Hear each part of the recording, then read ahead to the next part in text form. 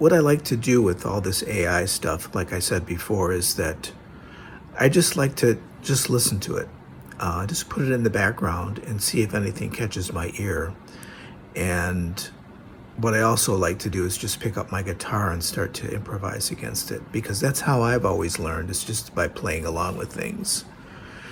And that's where I kind of can get into the music, where I can kind of analyze it myself and say, hey, that's kind of interesting. I can play along with that, or I can enter the music in some way where I can collaborate with it. And I think that's what we want from music, is that we want to interact with it. We want to collaborate with it in some way, either emotionally or with instruments. And so I'm just going to go through. I'm on the song contest website, and I'm just going to tell you what I think about some of these things. Some of them are actually kind of interesting. One of them the title is Vessel by Sound Obsessed. And when I started listening to this, I picked up my guitar and I tried to figure out what key this thing was in. It's actually in the Mixolydian mode. It's in D-flat Mixolydian. So I just started to play around with it on a D-flat 7 chord. And I was watching the video at the same time. A note on the videos, what I noticed is that on all the videos, they have this Google Deep Dream look to them. The backgrounds are very Google Deep Dream. So I wonder what's going to happen with that. I see that as kind of a limitation of artificial intelligence in terms of what we do visually.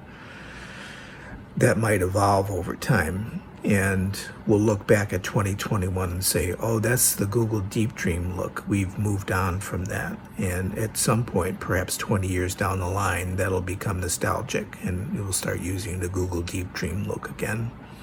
All of this stuff is about looks.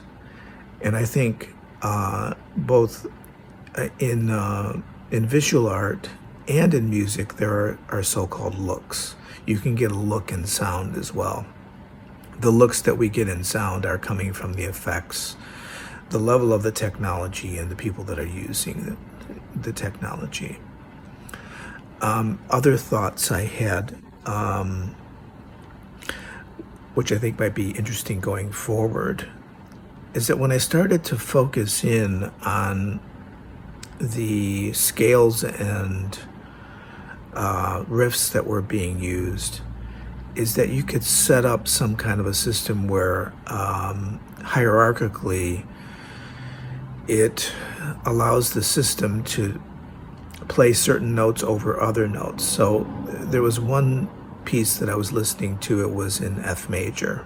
And I was trying to figure out, well, is this F major pentatonic, or is there a major seventh in there? Now the major seventh in F major is E. So if you wanted it to have that E major 7 kind of a sound, you'd have the E natural occurring more frequently. So you could program that in more. I think that would be kind of interesting. You could use the E flat instead, or the E flat and the D in the same octave, or the E flat and the D as a major 7th in another octave, in a higher octave.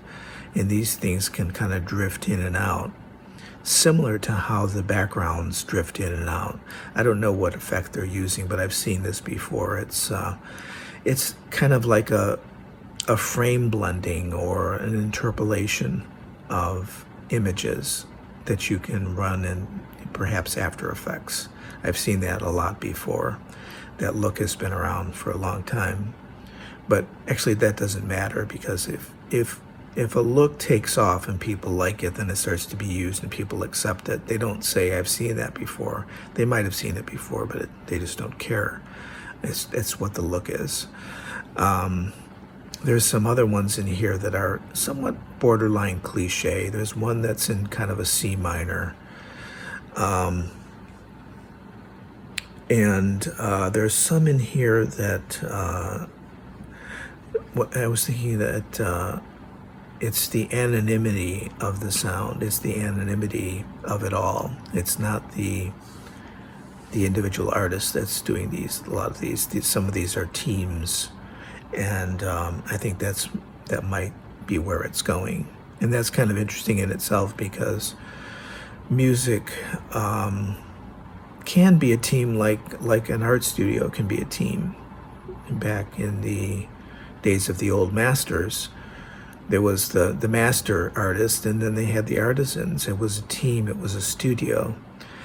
And the paintings weren't signed by the master. The paintings were signed in the studio name.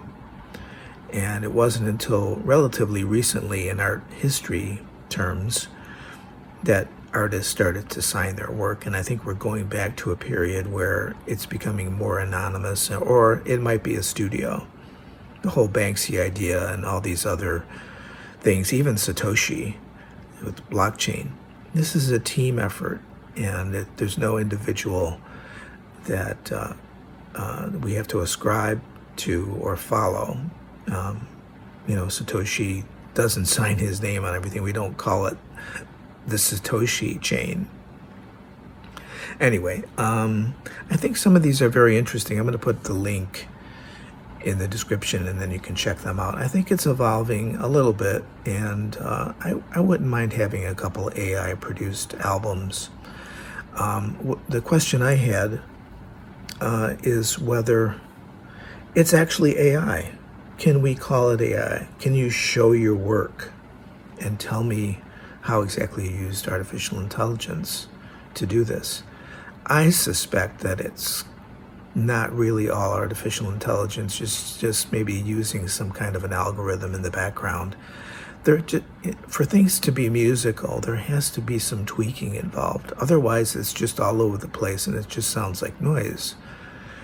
And very few people actually like noise music. Noise music has been around for a long time. It's esoteric, and it will always be esoteric. So there's something you have to do to get it from esoteric to being something that is commonplace and that we can actually sit down and listen to. A note on the rhythms. The rhythms are pretty even throughout these. I mean, they're actual grooves in the background. Some of them look like they're blending some different meters and different tempos. And that's another form of temporal noise, which I don't like. Not unless you want that, to get that feeling. You can make people feel pretty terrible by things being out of time. People generally don't like things that are out of tune or out of time when they expect it to be. There are instances where there's a subcontext in which things can be out of tune and out of time, and we accept it that way because that's the way it's supposed to be. It's like abstract art. We understand that it's abstract. It's not representational.